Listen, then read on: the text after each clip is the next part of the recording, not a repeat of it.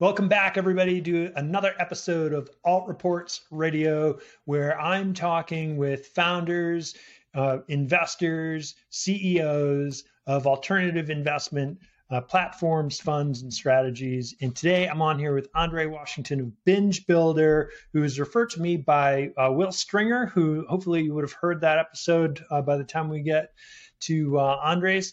Super happy to have you here. And I took a quick look at your site, but I got a bunch of questions, so I'm happy to have you on here. Andre, welcome to the show. Thank you very much. Happy to be here. So the first thing I want to do is maybe if you could tell me a little bit about how you came to be building BingeBuilder. Where did the idea come from, and what are you working on achieving over there? Sure, that's a great question. So I actually have a bunch of different backgrounds, but the two that inspired this concept was I spent a while out on the road as a kind of working stand-up comedian after I got out of the military. Oh, wow. Kind of traveled around the circuit in New York and in the Midwest doing comedy. And, one thing that I observed is that for a lot of the comedians that we would regard as famous, the vast majority of them that were out on the circuit had a patron, myself included. I had an affluent stepmother that was helping float my comedy career when I was out there. And so that was the first kind of seed. It's like, wow, that's interesting that like the vast majority of people, you name a comedian and I'll name the patron that kind of supported their career in the early stages before. You think of like the Hannibal Burris's of the world. He came up under Donald Glover, which is funny because Donald Glover's younger. But, it's very much a world where someone, for the most part, had to help you through. And so for me, it's like, okay, well, there must be a way that, similar to much other forms of intellectual property, that's what brings my other background in, which is in law. There must be a way to nurture. You can buy a house and flip it and clean it up and increase the property value of it. And so similarly, why can't we do this for early stage creators? We do this for early stage business intellectual property. And you see creators, take Mr. Beast, for example, right now at this exact moment, raising money for his company at a $1.5 billion valuation, right? Like a true unicorn entity. And I think what makes the opportunity around intellectual property so unique is that the value of it is evergreen. So while highly speculative, right, hence being on an alternative investment site, but it also is evergreen, which is unique, right? It's different than some other forms of intellectual property where the revenue generation can not only happen at any point in time in the life cycle of IP, but oftentimes it's later in the life cycle for intellectual property where the value, look at Marvel, right? And think of how long Marvel was around before it just became a money printing machine. But for decades, all throughout I was in high school, no one cared about Marvel at all, right? Yeah. It was something that kids that, read and engaged with, but it didn't have the revenue potential to it. It's part of the reason why Sony owns the rights to Spider-Man, right? Because Marvel was going bankrupt and they needed to sell it, right? And still to this day, Disney can't pry Spider-Man away from Sony, right? And so for me, it's that's the value of intellectual property is that, yes, we're talking about late stage IP, but in our company focuses on early stage IP, but conceptually, that's the inspiration for the company. It's this, we want to nurture, grow, develop, invest, and take ownership stakes in early stage intellectual property represented in the form of creator income share agreements, which you're probably familiar with if you heard the episode with Will, where they work with individual people with an income share agreement. We work with creators. We also do IP assignments where we'll purchase the intellectual property outright. We will invest often into the creator's company. A lot of the creators, the YouTube type creators that we've been focusing on primarily because they get to revenue generation quicker. They tend to already have small formal companies for the most part already in place. So let's talk a little bit about that thesis. And you said it pretty fast, but you're a stand-up comedian lawyer? Is that what I yeah, that was kind of the two intersections of my background. Yeah, when I got out of the Army, I think comedy was a great way for me to like understand and process and reconnect. And so I really enjoyed the experience of having to develop and then actually go deliver. And I think it is one of the things that in being a founder and having to pitch constantly, it can be tough to overcome oftentimes the stage fright of constantly having to put yourself out there and deal with the rejection. And so years on the tour doing comedy definitely helps steel your rejection muscle. Sure. And so was it litigation? Were you orating in the courtrooms and to tie it all together? Not super boring. No, it was mostly military stuff. So environmental impact boring, like appellate appeals. No, I actually worked for Bonneville, which is one of the federal government's power companies. This is going to get so boring for people. But the federal government owns two private power companies, Bonneville Power Administration and the Tennessee Valley Authority. And so the Tennessee Valley Authority manages the power from the Mississippi River, and the Bonneville manages the power from the Columbia River power system. It's like a joint annex department between Canada and the United States. And so we handle a lot of the like regulatory concerns around power mitigation, trading. There's a trading floor inside of Bonneville where they trade that power. It's another alternative asset if you wanted to go down there. There's literally a trading floor on the top floor of Bonneville where they trade power and electricity and tax credits for the most part 24/7. Wow, that's wild. I didn't know any of that. Thank you. So boring, but also kind of interesting. So tell me a little bit more about this thesis. So you mentioned YouTube creators. So you're investing in creators. Tell me a little bit about like what kind of creators are you looking for? How much are you investing? What's the revenue stream that you're looking for from them? Like, let's just kind of get a box around what that looks like would be great. Yeah, so we started out pretty agnostic 2 years ago when we founded the company. And what we wanted to do first was get a better idea and understanding of who would be interested, right? Because I think it's pretty presumptuous to assume that people want to take your money. And so I think for us, we were relatively agnostic in the beginning. Let's see what comes in. A little bit of film came in, a little bit of television came in, YouTube projects came in. What we noticed with film and television is obviously that's a extremely networked space. And so even if you're just trying to move on from the pieces of IP, there has to be a level of development into them, even to sell them from like a shopping agreement. And so that takes a level of like, you can almost think of it as like follow-on investment, right? Because you have to spend some extra capital to develop that. And so we found that that's, at least at this stage, with us being very early stage, those aren't the ideal profile for investment. So where we found our sweet spot being is in creators that are focused primarily on YouTube, I would say TikTok to some extent, because they tend to be interchangeable, admittedly. But creators that are either actively in monetization or what we would call near monetization. And so near monetization is they're close to about 10,000 followers on YouTube. Usually monetization starts at 1,000 followers and a certain amount of viewing hours. But for the most part, people that are at about 10,000 followers tend to have the viewing hours metric completed. It's like 2,400 hours, something like that, of viewing hours. Might be more than that, so don't quote me on it. Okay. But it's an intersection of viewing hours times you have to have a minimum of subscribers to your channel for the partnership program.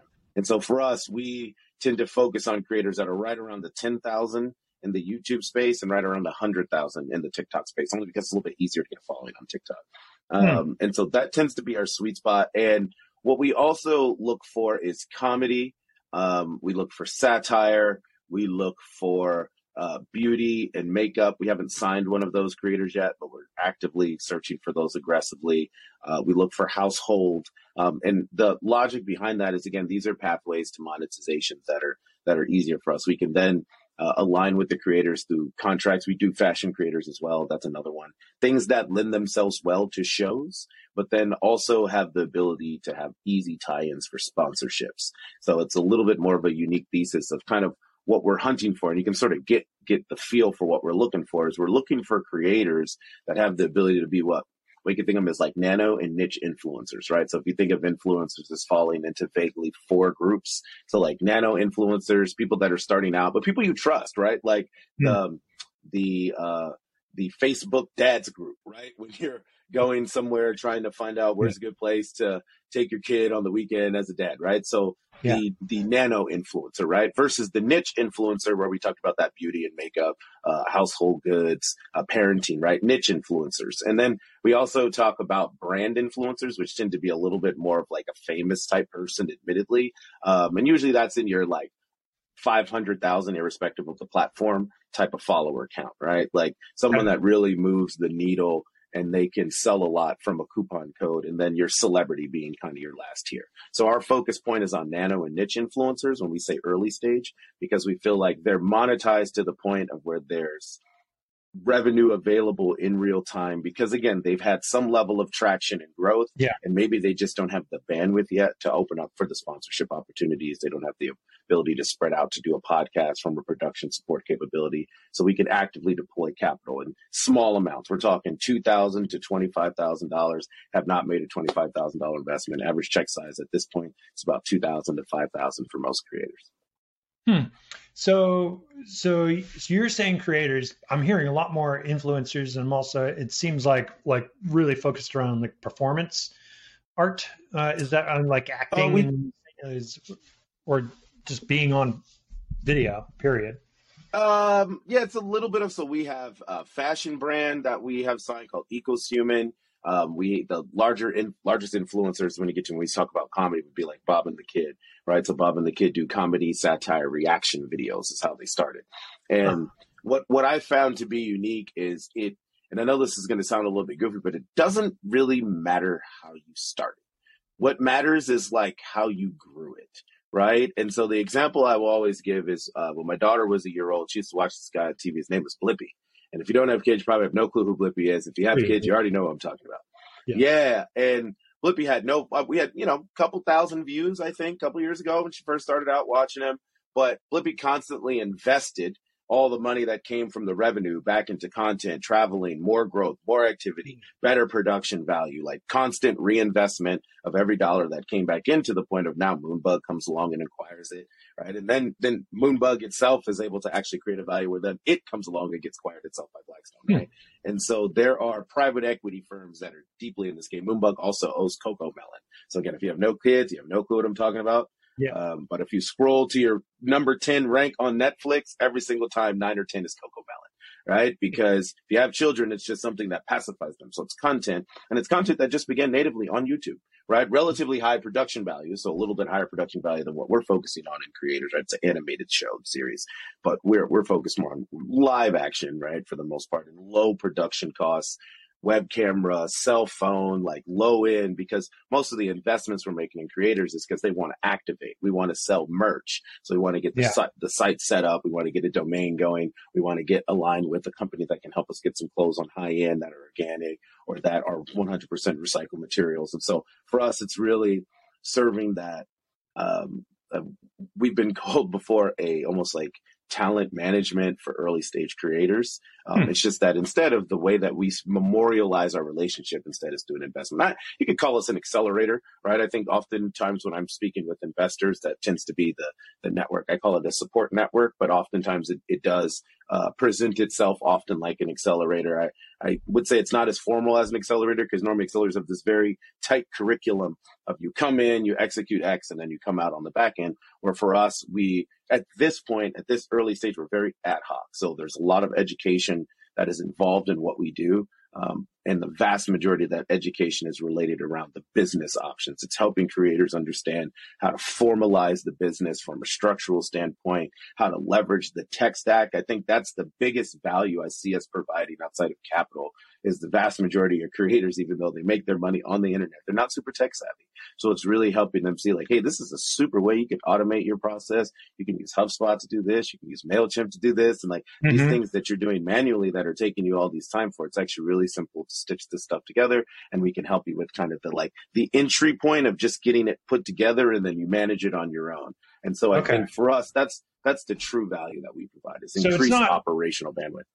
It's not just $2,000 or $5,000 then, because that doesn't seem like a lot. Like, why not a credit card at that point? If that's all it is. But you're saying it's much more than that. It sounds like you've got a whole program that they go through. Is that right?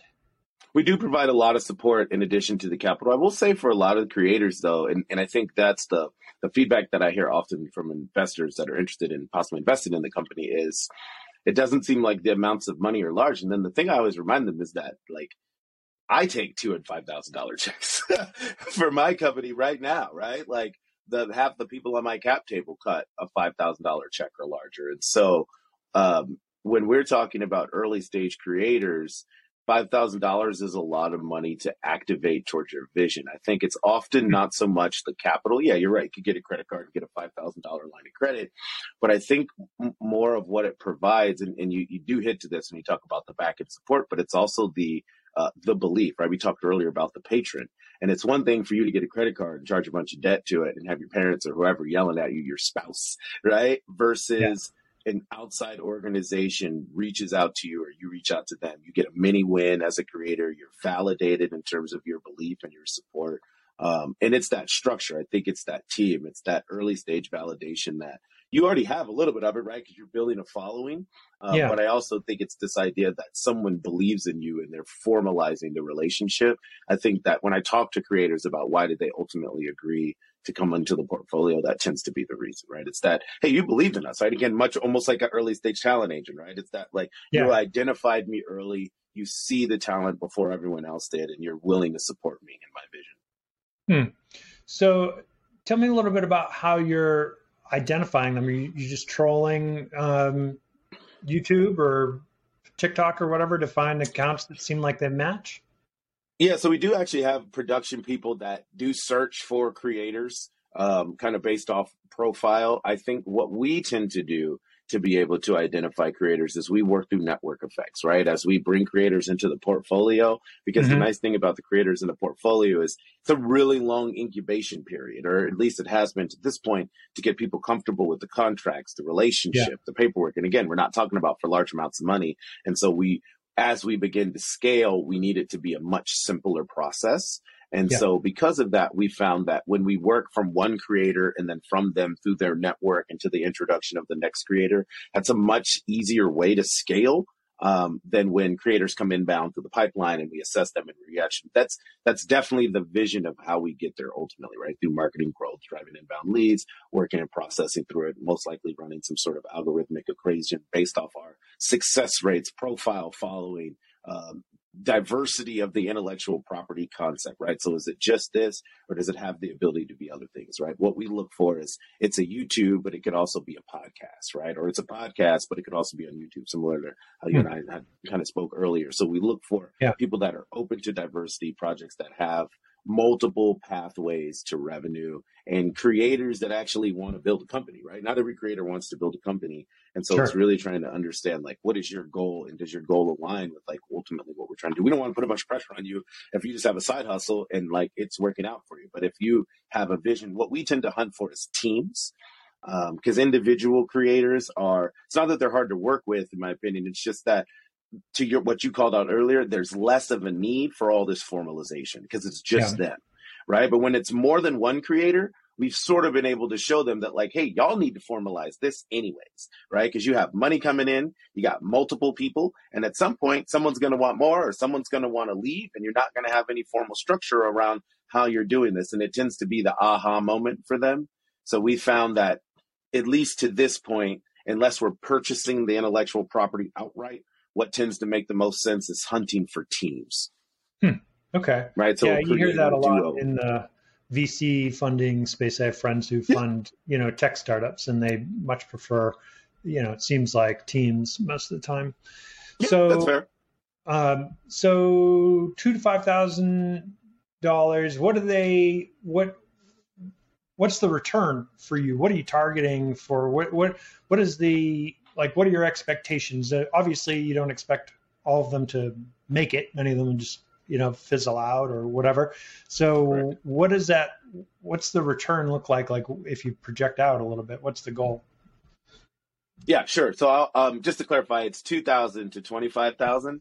But to your point, the average check size to this point has been 2,000 to 5,000. Now, in terms of the goal, the way we look at it is very similar to venture, right? If you have a $10 million venture fund, you're taking between 5 and 50 swings. Maybe if your check sizes are real small, you can get about 75 swings. But if you're doing follow-on investments, it's closer to that 5 to 50 range. So with that same $10 million, we can take 1,000 swings, right? Because we're taking significantly cheaper swings, but grabbing the same amount of equity. And we're, for the most part, grabbing equity that's non-dilutive, right? And so in the traditional venture capital investment, that company is going to continue to need follow-on investment. But as you've sort of already called out, we're investing in things that don't often need these large subsequent rounds of like Series A and Series B and Series C. So there may only be 1 to 2 other rounds, if ever, rounds of follow-on. In some cases, we're taking ownership stakes in LLCs. We're not only just taking stock equity stakes in companies. We're most often taking an ownership stake in an LLC. And with the right to be able to convert it later. So we're doing safes tied to LLCs. We have a law firm that we've been working with since day one. That's kind of helped us map out how to like manage the intellectual property ownership structure from a cap table standpoint, and then roll it all up into a fund that then people can invest into the singular fund. Otherwise, you're managing a ton of individual administrative LLCs all tied to each one of these investments. So by rolling them all up into one large fund, and then the fund itself owning the individual structure, and then people taking net asset value ownership stakes into the fund, that's sort of the way that we've sort of broken it up. The cap table is tokenized so that you can either onboard as a crypto investor, or you can do paper trail. Yeah, so it's a partial cap table. We've worked with a vendor that offers partial cap table tokenization. So for the fund, so it allows people to come into the fund directly using USDC to join, or they can do a traditional accredited investor and join the fund. Now, in terms of what we look for, it's pretty similar to your traditional venture fund. We're looking for 2.5 to 3.5x in terms of return on investment. And then for us, when we think of what does success look like, right? So you're taking 1,000 swings. How many of these need to hit? So earlier we talked about those tiers of celebrity, brand influence, niche influencer, and nano influencer. So for us, the goal is in 1,000 swings, 1 celebrity, right? 5% brand influencers. And then we genuinely feel like of 1,000 swings, easily 75% of them should be able to get to nano and niche. Now, 25% of that is going to be a burn. Maybe a little bit higher, but because we're looking, when we say nano and niche, we're talking $1,000 of actual return on investment, right? So if we have a YouTube creator that's now got their channel to the point of where they're generating very small, we're talking $1,000 a month here, and we've only made a $2,500 initial investment, and we have a 5% stake into their $1,000 a month that they're bringing in after they've covered for their costs. It's almost like small business loans, right? So it's not like very high risk factors that we're taking in terms of, yes, we're taking lots of swings. And to your point, only 1 to 2 to 3 of them will hit in that unicorn level. But the difference is when we hit a unicorn, it's an evergreen piece of intellectual property, right? It's this YouTube channel that has this indefinite growth power to it. Now, it's not that it's always going to go up over time, but it's that once it hits that critical nexus point of it's making $100,000 to $250,000 a year, that's what we consider a unicorn tier for us. So again, very small, right? Very small returns on investments because we're not making large investments on the front end. How often, I guess that's a real hard thing to answer, but I just wonder to grow from, 1,000, I've had YouTube channels with, 1,000 or 2,000 subscribers before. That's not too much, but like there was no, how often do you think you're going to see them like have any, okay, few questions because you've said a lot and I'm trying to process it all. So let me back up a little bit. So first off, sounds like if I'm taking 2 to 25,000 from you, do I already have an LLC? Are you helping them set up the whole structure right from the? Yes, that is correct. Yeah. Often. So you do the whole thing, right? Sometimes. Again, I'll be honest. Like a lot of these creators already have this, right? Like when we're working with duos, that's why we started hunting for teams, right? Because when we started hunting for teams, what we began to realize is they tend to have an LLC in place. It might be a little murky, so maybe we need to come in and help them clean it up a little bit. Or they were using someone's LLC for something else, but they at least have the process in place. They had something they're trying to do, so we'll help them move it over. Yeah, exactly. Yeah. And so are there a lot of YouTubers and TikTokers making 100,000 or more? YouTubers, yes. TikTokers, the revenue stream is a little bit more diluted. YouTubers, yes. Okay. And so for us, when we talk about revenue growth, like that's just passive income that you make from making your YouTube videos and have the growth. That's not even the opportunity to go out and get you signed to Jelly Smack or get you logged on to Memento NFT or get you working with direct distributors in terms of the Walmart Creator Program. So that's just like the money you're making from YouTube. That's not even the opportunities that you now have opened up from a sponsorship standpoint. Bob and Leonard, or Bob and the Kid, are a great example because we started working with them in the summer of 2021, and they do reaction videos to music videos, right? So they watch a music video, they do reaction vids to like music videos on YouTube. Really popular kids, very funny. I'm gonna have to look them up. And yeah, and they've had like Atlantic Records come to them and say like, hey, what we'd actually love to have you do is help us pop emerging artists, right? And so instead of you watching like a Michael Jackson video, which we also love because it's still great, we would prefer that like these artists that people haven't necessarily heard of, we can maybe kind of feed them to y'all, and y'all maybe do the music videos, and then we can find out some compensation structure for you guys on the back end, right? And so that's what we're seeing as the opportunities. We're seeing that like as companies shy away from wanting to align with larger brands from a cost standpoint, they look for how can I get basically that almost that direct to consumer marketing through the influencer, right? And I mean, Walmart's a perfect example of this. Like they literally have created a creator program themselves. They built our company effectively inside where they find the creators themselves, they nurture them, they help you understand Walmart's different product offerings, and so how you can make it part of your videos as an influencer, and then how the compensation structure works for you. And so I think that organizations at the highest tier understand. I think it's part of the reason why Walmart tried to buy TikTok, right? Is they immediately saw the opportunity that was there from wow, we can basically use this to move our stuff, right? Yeah. Like this is a very compelling way for people to buy. People tend to search for TikTok. I would say a millennial generation, it's an Amazon, it's a Google search. A Gen Z situation, it's a TikTok video to be able to understand like iron shirt, right? And like, what's the way to do it? Like, what's the app? Like, what is the best play? Oh, wow. Shirts that don't need to be ironed. Perfect. Right. Like buy now. Right. And so that conversion, you get that influencer ad. What was going viral during Black Friday was a lot of the influencers. I think it was a Target influencer, maybe Sephora influencer who had a coupon code.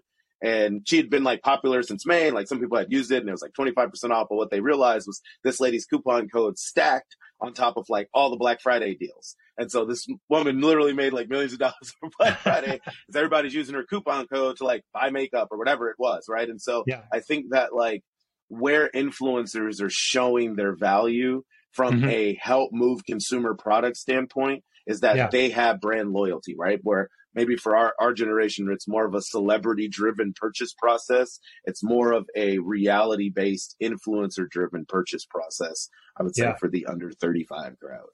Interesting. So you mentioned 5%. Is that what your terms look like with the folks most of the time? Yeah, we hunt. We're not locked in. It really just kind of depends on what you have. Where are you in the growth stage cycle? What is the opportunity beforehand? If it's an IP assignment, it tends to be 50%, right? Because we kind of want the controlling stake if we're going to buy some intellectual property from someone. So it really just depends on what they're doing. If it's a creator income share agreement, it might only be 1%, right? It really just depends on like what's the size of revenue that we're getting a share of, and that'll sort of dictate the investment and return that we're making. You and so, those things. IP assignments, creator income share agreements, equity stake investments. Okay. And so what do you feel like is your edge in this? There's a lot of folks, like you even mentioned Walmart, going out there and looking for these folks. Why are you? Well, I would say that like what makes us unique, what I tend to talk to creators about in particular when they're asking me that question versus I can ask from the investor side and from a creator side. And I would say the reason why creators tend to work with us is, for one, like, again, much like talent management, like we're there pretty early. And so like the question tends to be, what are you going to get out of it? Right. They tend to understand the value of what we're providing and what we're here for, but they're really concerned of like, what are you guys going to get out of it? Why are you coming in so early? And so it's often trying to educate and explain to them that, hey, we have a hypothesis, and we basically believe that creator IP is as value as business IP. We're effectively the first creator IP venture fund, if you want to think about it like that. And so what we're focused on is trying to get access to your equity because we believe it's going to be valuable. I try to be pretty transparent. And then in terms of like, for an investor, what's the opportunity here? I would say that like it's already happening, right? I would say that like the way IP is developed now at the highest stages is studios in Los Angeles go to banks in New York.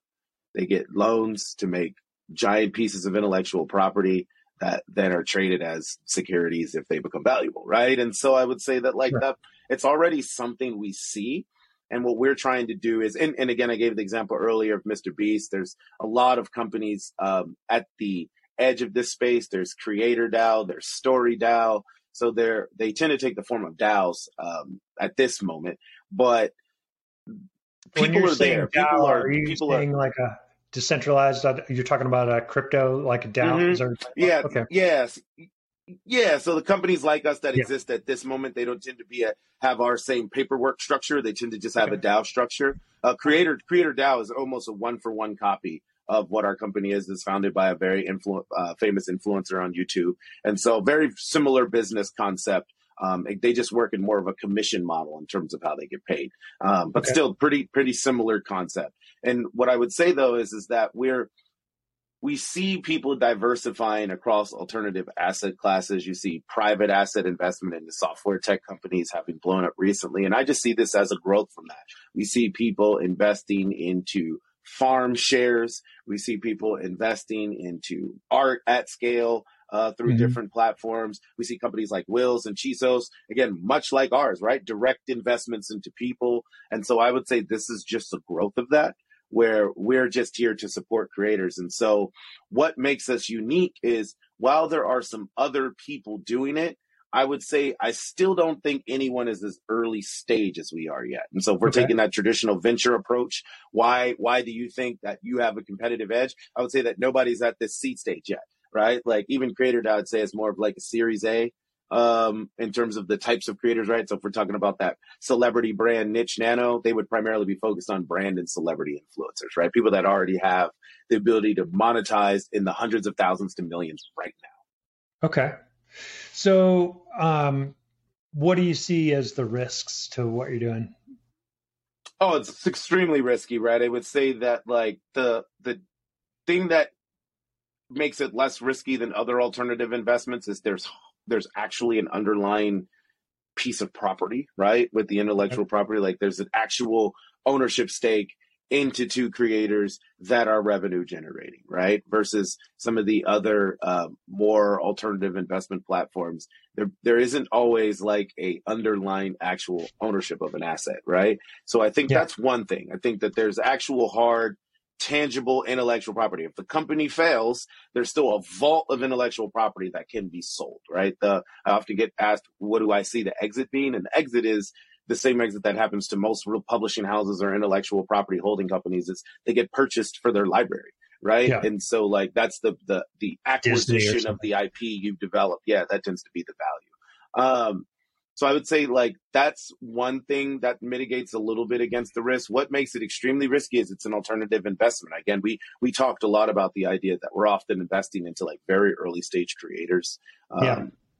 And while they have quick pathways to monetization, they also have high burnouts, right? And so like the thing we adjust for is less of a what's the percentage chance that these people won't get to monetization versus what's the percentage chance that they burn out before they repay the X, right? Or that we don't see the whole multiple. We projected a 5X for them, but in the end we only saw 3 because they burnt out, right? And so for us, it's really trying to manage burnout in terms of the creators having a good idea of like where they are, how are they feeling, really doing a good job on the front end of doing referrals. And so we make sure that we're working with creators that want to do this and are engaged in this and aren't just trying to make a quick buck. So I would say that's how we are trying to underwrite, right, for lack of a better term, the investment. But on the high end, what we're really looking at is quality of content, right? Because we feel like if you have good quality of content, then the quality of your content, and how do you measure quality of content? We look at the consistency that you post, and we look at the quality of the engagement on each one of your posts. Not just do you have likes, but do you have comments? Like we're actually digging for like, I mean, you could buy likes, you can buy views, right? And so it's really trying to see like, is there engagement? Is there comments? Like, and sometimes you have to buy some likes and buy some views to kind of get that first like initial algorithm pushing your stuff forward. So I'm not hating on that at all. What I'm just saying is that like what we're looking for is engagement, that people are engaged with your content, because the value of early stage creators is their communities are highly activated, right? Where a later stage creator doesn't always have as activated as a community as sometimes a YouTube follower with just 1,000 subscribers who can activate and still sell $100,000 worth of merch a year. Right. The burnout makes a lot of sense to me, and that's what in the back of my mind. That's what I was thinking is that it can be a grind creating content all the time, whatever you're creating, and yeah, I could definitely see that. So, and almost none of our creators are full time, right? Because they're early stage. So most of our creators are to the point where they have another day job and they create in addition to what they're doing. And I think that's part of the value we provide is we. Like Jocelyn and Courtney, for example, are two relatively famous traveling comedians. In the bandwidth we provide is they show up, they record, we chop it, we edit it, we post it. And so for them, it's less about the front end investment, and it's more they used all their investment to just cover the production costs for their show. So for them, it's mostly about like, hey, I'm on tour all day long, traveling all the time.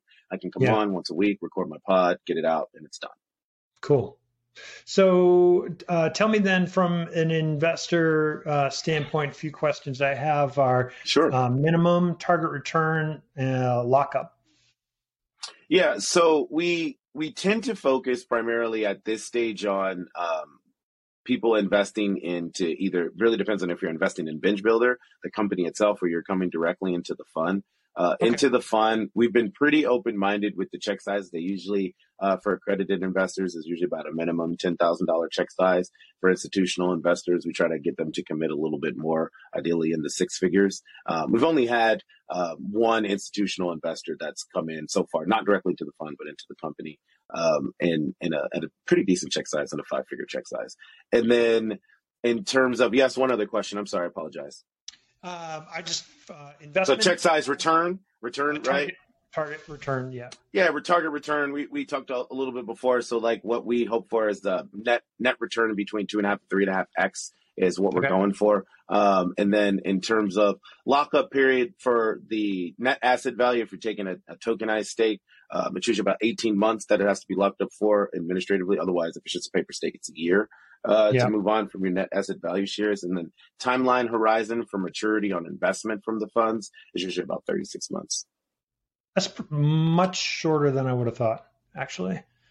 I mean, that's again, we will see, right? But it's what are we targeting? So for us, it's about 36 months. But again, when we say return, the nice thing is that like a lot of the creators we're hunting for, even though they're early stage, most of them, like Bob and Leonard, we talked about before, they're at monetization, right? And so they're already at a level of monetization. And so for us, it's really just trying to get an idea of how can we grow it, right? How can we provide more opportunities so that $2,500, $3,500 a month in revenue can easily 10x and 15x over the period of our relationship while working with them. Yeah, really cool stuff. How should an investor find you if they want to learn more or if this sounds good? Sure. The best way to reach out to me, I'm available on LinkedIn. You can find me under my name, Andre Washington, Andrae. Check out BingeBuilder. Can hit us up on the website, hit us up on line. I'm on Telegram. I'm pretty much anywhere they can be. I'm happy to kind of slack over my information later for people to ping me. But the the easiest to find me is on LinkedIn. You can find me on Twitter. SossLeesFund.eth is my Twitter handle. But yeah, I'm around. Like I'm Andre at BingeBuilder X is my email. Just my name, Andrae. So pretty easy to reach out to me. Happy I'm here based in New York. Happy to grab coffees and chat with people about assets. It's something that I'm super passionate about. So, pretty open book here. Okay. Well, right on. I appreciate you coming in here. This has been educational. I had no idea what you were going to tell me about today. And I learned a whole bunch of stuff. So it's fantastic.